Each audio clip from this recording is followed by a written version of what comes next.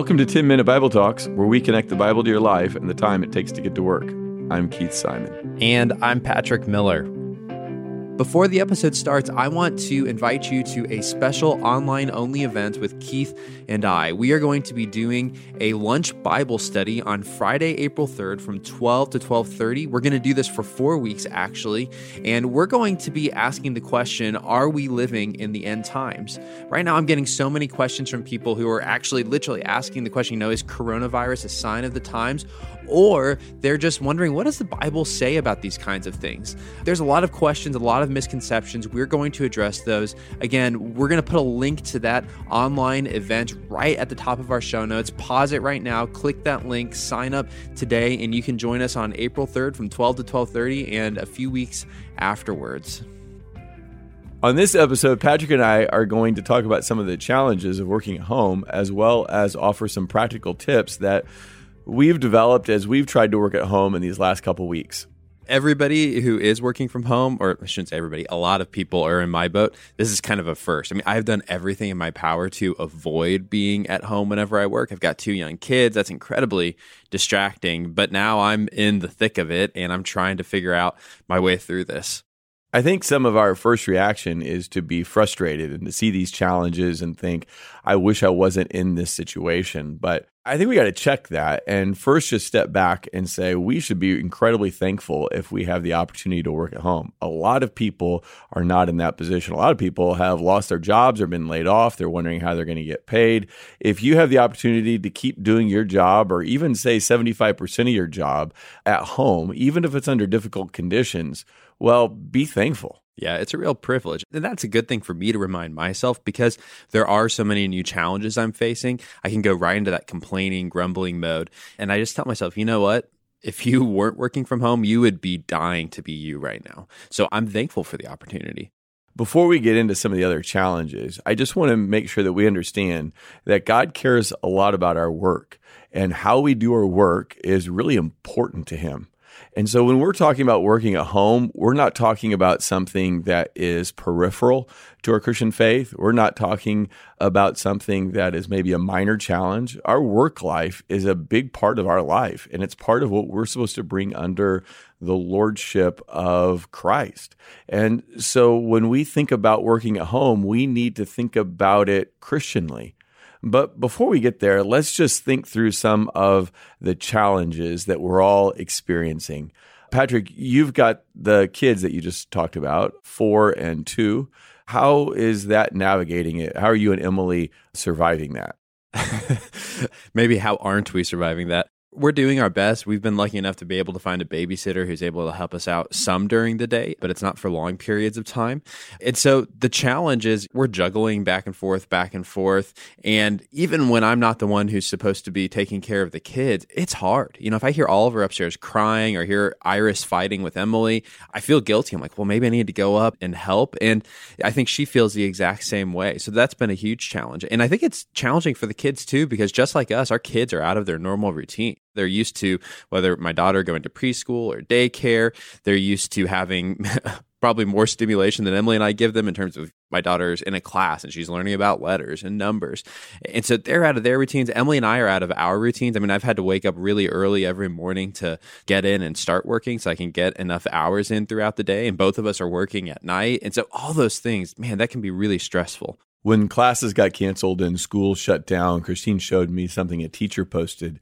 And she said in the post, the teacher said in the post, some parents are getting ready to find out that the teacher wasn't the problem. And I absolutely loved that. Parents, they think their kids angels, and if there's a problem, it's the teacher's fault, or it's the teacher's fault that the kids aren't learning, or whatever it is. But some parents are getting ready to find out that it wasn't the teacher that was the problem. Maybe it's the little angel that lives in the house. That's pretty good. And even if you don't have kids, there's all different kinds of temptations.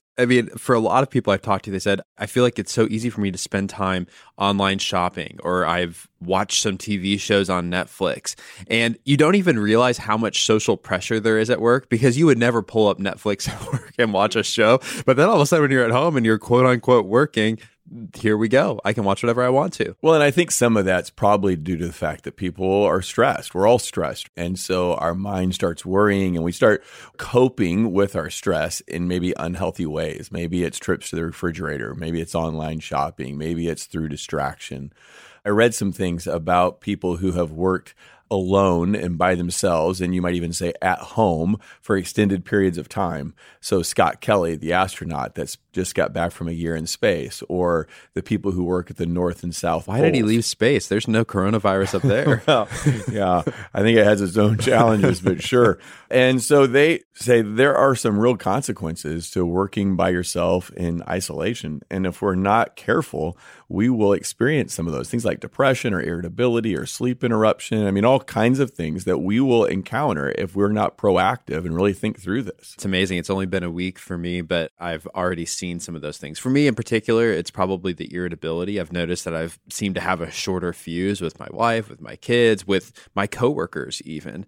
And so it's definitely a challenge and something that needs to be faced. I think another big thing that can be challenging is work conflict. Emily and I, we've both experienced it where either we or someone to us have said something over email that got misinterpreted. Someone thought, hey, you're really angry at me. Why are you so upset?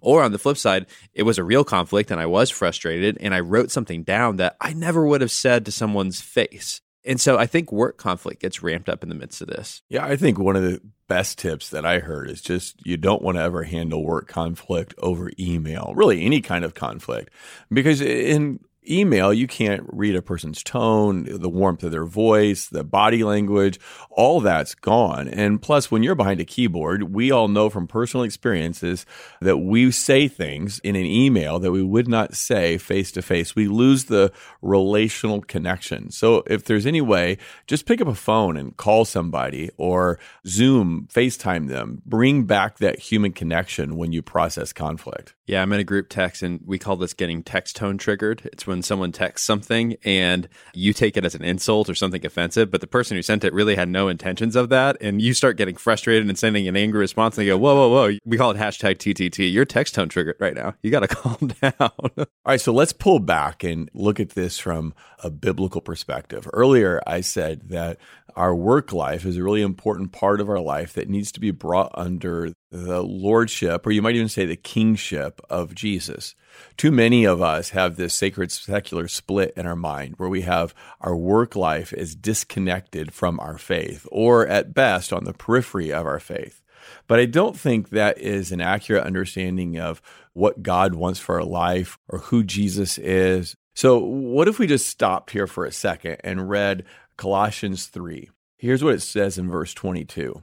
Slaves, obey your earthly masters in everything and do it, not only when their eye is on you and to curry their favor, but with sincerity of heart and reverence for the Lord. So let me just pause for a second and acknowledge that this is talking about slaves, servants, in a way that probably we're uncomfortable with. We don't have time on this episode to dive into all that. We can come back, and that might be an interesting conversation another time. But you might just want to realize that these are people who have jobs employed in roles in the Roman society, much like our roles, our employment today. And what Paul is telling them is to do their job, not only when their boss is watching, but out of reverence to God. He goes on to say, whatever you do, work at it with all your heart. So now remember what he's talking about is our employment. And he's saying, do it with all your heart. I mean, put effort into this as working for the Lord, not for human masters. So when we do our work from home, I think we're wrong to say that we're trying to do what our boss would want and think of just the person we report to. I think we've got to go above our boss and say that we're doing our work as God would want us to do it. We're working for God as we work in our job. He finishes by saying, since you know that you will receive an inheritance from the Lord as a reward, it is the Lord Christ you are serving. So, I mean, right there is a fundamental shift. Who am I working for? And what am I working for? Am I working for a paycheck, or am I working to please Christ for a heavenly reward? Am I working for my boss, my supervisor, or am I working for God? And I want to do this job in a way that brings God honor. So I do it with all my heart. I have to say that I've always found this verse profound on multiple levels. I mean, like you just said, we have to remember Paul was not a politician. He had virtually no political power. So it wasn't as though Paul could come along and say, hey, we're going to end slavery. He was simply an evangelist. And among the people who he reached out to were among the most lowly, slaves and servants. But what I love about this is that Paul, who knows he can't do anything to change their situation in this moment, nonetheless, what does Paul do? He dignifies their work. He says, even you, slaves, even you servants who might think that, okay, there's other work out there that's more important, that's a bigger deal than what I'm doing. He says, no. Even what you're doing matters before God. Even what you're doing can be done unto God rather than being done unto your earthly master. And so there's a lot of people working from home, and you think, well, you might be thought this about your job well before you're working from home. My job doesn't matter. It's not that big of a deal. I'm just filling in Excel spreadsheets or whatever it is I do. And I think Paul would say, no, there's dignity in your work, and God cares about it tremendously. So that's the big picture biblical view. But now we've got to work that out into our personal life. And specifically right now, for many of us, we've got to work that out, doing our work with excellence unto God. We got to work it out in the context of our home. So we just need some practical advice at this point. What are some ways that we can do our job with excellence in the current situation that we find ourselves in? So Patrick and his wife Emily wrote a blog post, this 20 things that they've learned on working from home. And we've just picked a few that we want to discuss on our episode today. So Patrick, I noticed that one of the things that you and Emily wrote was about setting a schedule. That's hard to do in your home, isn't it? It was a huge challenge, and it took us probably an hour sitting down and trying to set it out, but it was incredibly important. So, for example, one of the things I've chosen to do, I'm one of those early morning people. I can work early in the morning. I'm at my best early in the morning. And thankfully, Emily is kind of an afternoon person. She always jokes after 3 o'clock is when she's doing her best work. And so for us, that meant that we were able on some days to kind of divide our schedule so that I started really early and worked throughout the morning. And then we traded off kid duties, and she'd work more in the afternoons.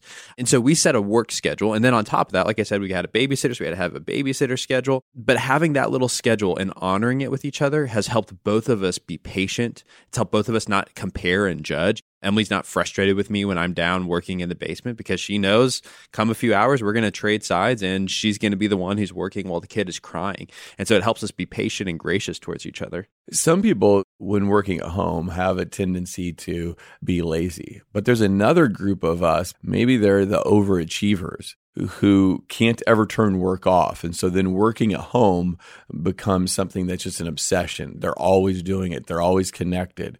Now, that's something we struggled with before, even when we worked in our office. But now at home, there seem to be no boundaries. So how does setting a schedule help with that? I think on one level, there has to be times where you can say, okay, I'm shutting down. This is the point where I'm done working. I'm going to move on. But interestingly, I think something else that really helps a lot with that is designating a specific workspace. If you know where you go to do your work inside of your house, then when you're in that spot, you're doing your work. So Emily has one of our bedrooms and she's using that as her home office. For a while, I was relegated to our unfinished storage room, what we call the brown recluse lair. You're out of the dungeon? Well, Emily said that she was afraid I was going to get bit by a brown recluse and we couldn't Do you really have brown recluses in your house? We really do have brown recluses in our house. Well, you just hurt the resale value of your house quite a bit. No one knows where I live. They'll never know if they're. She goes, look, you can't get bit by a recluse. We can't go into the ER right now. You're going to be recluse bitten and you're going to have coronavirus. So I ended up moving out of there into a different room. So it's probably a better setup for me anyways. But having that specific workspace, leaving my laptop in that workspace, it's kind of a way for me to say, okay, I'm going to turn it on. I'm going to turn it off whenever I leave. So let's pop back into the schedule thing for a second. One thing that Scott Kelly said about being an astronaut isolated in space for a year, one thing that they're saying that they're finding the people who work at the North and South Pole in isolation is that exercise is really important. So our schedule isn't just for work, but I think we need to think through our schedule beyond that and say, okay, when am I going to exercise? When am I going to connect with my roommate or my spouse or my kids? When am I going to do my work? When am I going to read my Bible? When are we just down chill time? Because we're all in the same space, so there's no cues of going to work, coming home. There's no cues going to school, coming home, that now our life is shifted and we're going on to the next thing. We're in the same space. So we've got to be really intentional about giving ourselves permission to exercise, giving ourselves permission to work, to sleep, to divide our life up, not by our space, but by our schedule. And I think along those lines, it's really important to have time, like you said, to exercise, have time to go outside. We've been going outside actually a lot more with our kids now that we're in coronavirus season because we're just desperate to be out of the house. But we try to leave behind our phones. And that's kind of scheduled time every day. At the end of the day, we're going to go on a walk with our kiddos. Along the same lines, I think it's really important to have a healthy sleep schedule. It's really easy to all of a sudden you're going to bed later or you're waking up way earlier. You got to pick. This is the time I'm going to go to bed, relatively speaking. For me, it's about 9:30. That's when I got to get in bed, got to get going. And I think that helps a ton. Another thing maybe to set out some scheduled time for is a hobby. I've heard of people who they used to play an instrument, they set it aside and now they're picking it back up. Others who are trying to get into gourmet cooking or they want to be a mixologist. I don't know. I've heard the funniest things that people are getting into with their hobbies. Or it's not near as exciting, but even things around the house, like taking our project, like Christine cleaned out one of our old bedrooms that had a bunch of junk in it, and I ran a lot of things to Goodwill. So you could even look around your house. Is there something that you wanted to paint? Maybe a room that needed some attention. Cleaning out our storage room, that's another big step for us that's looming in front of us. So if the first tip, setting a schedule, and then the second tip is designating a workspace. I just want to add in a few more quick thoughts about where you're working. Now, my wife is an interior designer, so she takes this seriously. And I actually find that if you set up your workspace well, there are benefits. A few things that we've tried to do. First of all, make sure you're not working in a room with a TV. I mean, I realize our laptops are kind of like little TVs with Netflix, but if you've got something in the room that's going to trigger you watching television, it's not going to go well. The second thing is ruthlessly eliminating distractions. So if you do have a loud setting, get some headphones and turn on some music or something that can drown out the sounds around you. Likewise, maybe change your notification settings on your phone, on your laptop, so that there are particular hours where you aren't going to be distracted. And that kind of leads into a third tip, which is I would encourage anybody who's working at home to set specific focused work hours. Say from this time to this time every day, this is when I'm going to do my most focused work. And during that time, for example, for me, it's from 9 to 11. And since I lead a team of people, I actually said for my whole team, hey, everybody, from 9 to 11, we don't email, we don't text, we don't do Slack messages.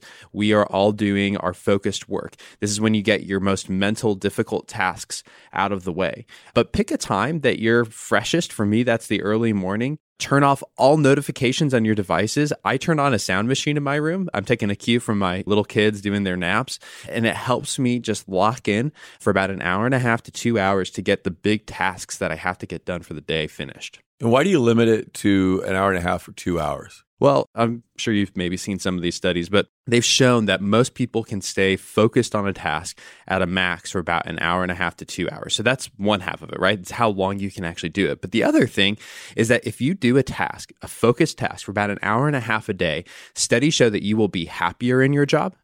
Studies show that you will feel like you accomplished something. We've all had that feeling, you get home, you're like, oh my gosh, what have I done today? I've accomplished nothing today. You will stop having that feeling if you spend an hour and a half every day focused on work. I can promise it because I've been doing it for a while now and I never have that feeling anymore. So if we spend an hour and a half or some designated period of time doing something important, then we walk out of our day feeling, well, that was worthwhile. I accomplished something. I helped push the mission forward. I accomplished some important objectives. And I heard one thing that Emily said, and I completely agree. I've kind of been doing the same thing, is to end your day, your work day, by writing down some of the key objectives for the next day. That's something Emily got me going on because I had never did that before, but she's totally right. At the end of your day, you kind of know exactly what you need to be focusing on the next day. And I think because we're just ready to check out, be done, it's easy once you finish that last email or text or whatever it is you have to do to just shut down and move on. But Emily stops, she pulls out a Post-it note and she writes down a list of here are my tasks that I need to do tomorrow, and she prioritizes them. And why it's so brilliant is that when she gets down to work, she doesn't have that moment where you're like, oh, shoot, what am I supposed to do today? And the problem isn't that you don't have anything to do. You have plenty of things to do. You just can't remember what they are. And so you end up spending your first 15 or 30 minutes of work just trying to figure out what you should be working on.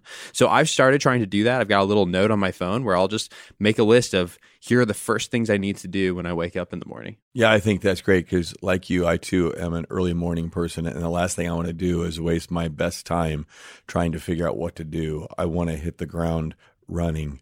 So we all are living in a world with even more and more distractions. And unfortunately, I am very distractible. In other words, my mind can wander and I can just lose energy. I can get to a hard part of my task and think I want to step up and think I want to get up and walk around and go get something to eat or whatever. And that's true at home or in the office, unfortunately. Any thoughts or advice that you and Emily have for people like me who are easily distracted? For me, and Emily does it somewhat differently, what I like to do whenever I've got some difficult work in front of me that I don't want to do. And by the way, I think you just hit the nail on the head. The way to know that you don't want to do difficult work is that you start doing what I call cheap work instead, right? It's like, I know I've got this hard thing, but there are 15 emails right now for me to answer. And when I do the 15 emails, I get to check off 15 boxes. I get to feel like I've accomplished something, but it's actually cheap work. It's not hard work. It's work you should be doing at your worst part of the day because it doesn't require any mental capacity. So if you're in that situation, you know you should be doing something. What I do is I pull out my phone and I set a 5-minute timer. And I say, I'm just going to do this thing for 5 minutes. And at the end of the 5 minutes, if I want to stop, I'm free to stop, no guilt. But if I want to keep going, I can keep going. And the remarkable thing is, I found usually, and this is true for most people, I keep going. Getting going is the hardest thing. Emily kind of goes the opposite end. She likes incentivizing. She'll say, hey, if I finish this task, I'll go get a little Dove dark chocolate. I'll give myself a little prize at the end of the road. So if that's you, maybe you say, okay, I want X and I get it once I finish the task. I love the idea of Emily sitting at her desk at home, eating dark chocolate, drinking wine because she accomplished her objective. If it were me, I'd set some really small goals so that I could hit those all the time. I love it. I agree completely with the whole cheap work thing. I think that we unfortunately settle for doing things that are easy, and that's part of the reason we don't really like our job, and it's one of the reasons that we don't see much accomplished. I think we've got to identify the objectives that matter. Why did people hire me to do this job? They didn't hire me to do this job to send emails. They hired me to do this job because I have some skills that can push this business forward. And that's what I want to spend the bulk, not all, but the bulk of my time doing. That's really good. Another thing Emily and I have been trying to do is getting dressed for the day, which sounds silly, but I know that a lot of people are working in their PJs right now. I had a buddy who back in high school would show up to the ACT in a suit. And I remember going with him and everybody's just laying into him. What are you doing? You're wearing a suit to the ACT? Well, we were laying into him until he got his scores back. And you want to guess who had the highest score? Suit guy. Suit boy. He did. And obviously he studied, he worked, dressing didn't make him get a great ACT score. But that said, I do think the way we dress affects how we work. So I'm putting pants on every day. I'm wearing a button up every day. I'm trying to... Too much information. I didn't need to know you put pants on. Well, some people aren't working... I just assumed you put pants on every day. You shouldn't assume that because there's plenty of people not working in pants today. Yeah, I think this dressing for the day is bigger than we might first think because we're working at home, so we're not in a normal routine. We don't have the cues to our brain that we're now in our office. We don't have that social pressure. So we've got to send some cues to ourselves that this is work time. And that goes back to the designated workspace. I sit here when I do my work. I don't sit here when I watch Netflix or shop online or whatever else that is fine to do, but not during work time. And one of the visual cues that we send ourselves is that we are now dressed for work. This is how I dress when I go to work. This is where I sit when I go to work. It's now time to work. And all of those things train our mind, our body to think about work stuff and to do work stuff. So they may seem simple. They may seem like that's not that big of a deal how you dress, but it might be a bigger deal than you think. One last tip before we sign off here, and we already alluded to this, and that would be use video over email and over text messages. I think this is a huge thing that everybody's going to have to learn super quick. I completely agree, Patrick. I mean, you and I have experienced this ourselves when we shared an office, and now when we can't be in the office together, we sometimes rely too much on email. And you and I exchange an incredible number of emails, and to try to go back and find an idea, it takes a long time to sift through it all. So we've tried to change and not rely so much on email, but instead in person, or in this situation, FaceTime conversations. If you have any power over your communication, one thing I would encourage is to try to limit the amount of texts and emails you're sending and receiving. Now, obviously, that's maybe a choice that some people don't get to make, but you will find if you send less texts, you get less texts. If you send less emails, you get less emails. A great little thing you can do is have a pen and paper next to your laptop, and anytime you've got a question that you want to ask someone, just write it down on the piece of paper and wait until your next meeting, or maybe set up a video call with that person later in the day. And don't send the text, don't send the email, save it for the conversation and share it with them then. More frequent phone calls, more frequent FaceTime conversations. What they do is a couple things. One is you solve problems quicker, and two, you don't interrupt each other. Because remember, we've all seen the research that every time you get an email or a text, every time your phone dings or buzzes or whatever it does on your phone, that causes your brain to switch out of work mode, project mode, thinking about this mode, into a different sphere. And it takes a long time to get it back, longer than you and I think. So you and I can think we're exceptions to the rule. I mean, I for sure do. I like, it doesn't take me that long to get refocused. But I doubt I'm an exception to the rule. I probably am more like the rule than I care to admit. And if we're always being distracted by emails, then we can't do that focused work Patrick talks about. So just again, remind yourself to collect the questions, collect the issues that you need to talk about. And then maybe it's a daily FaceTime conversation for 15 minutes. Maybe it's weekly. It'll depend on your team and how you guys work and how often you need to communicate. But that goes a long way to making your work more productive and, just to be honest, more enjoyable, and less time sifting through emails, which I absolutely hate. My version of hell is just sitting on a unending inbox where I have to continually type in email after email. So we've gone through 7 tips here. We have a blog where we go through 20 tips for working at home, and we'll link to that in the show notes. But really quick, here are our tips. Set a schedule, designate a workspace, find focused hours to work, write down your priorities for the next day at the end of the day, use a 5-minute timer or incentive to get through those challenging tasks, get dressed for the day, and choose to use video over email. I realize these might not work or help everybody, but I hope if you're working at home and you've got a privilege to be working at home, that these will help you obey Colossians 3:22-23, which is that we aren't working for our boss. We aren't even working for ourselves. We are working for the Lord. And that means doing our work with excellence. It really matters, because we know who our boss is. It's Jesus. And we're working not for the paycheck. We're working for a reward from him, a heavenly reward. And so I hope that changes your mindset over these coming weeks as you're at home. Also, don't forget to sign up for our online Zoom Bible study, Friday, April 3rd from 12 to 12:30. Are we living in the end times? We're going to talk about questions people are asking right now and a lot of the misconceptions that come along with those things.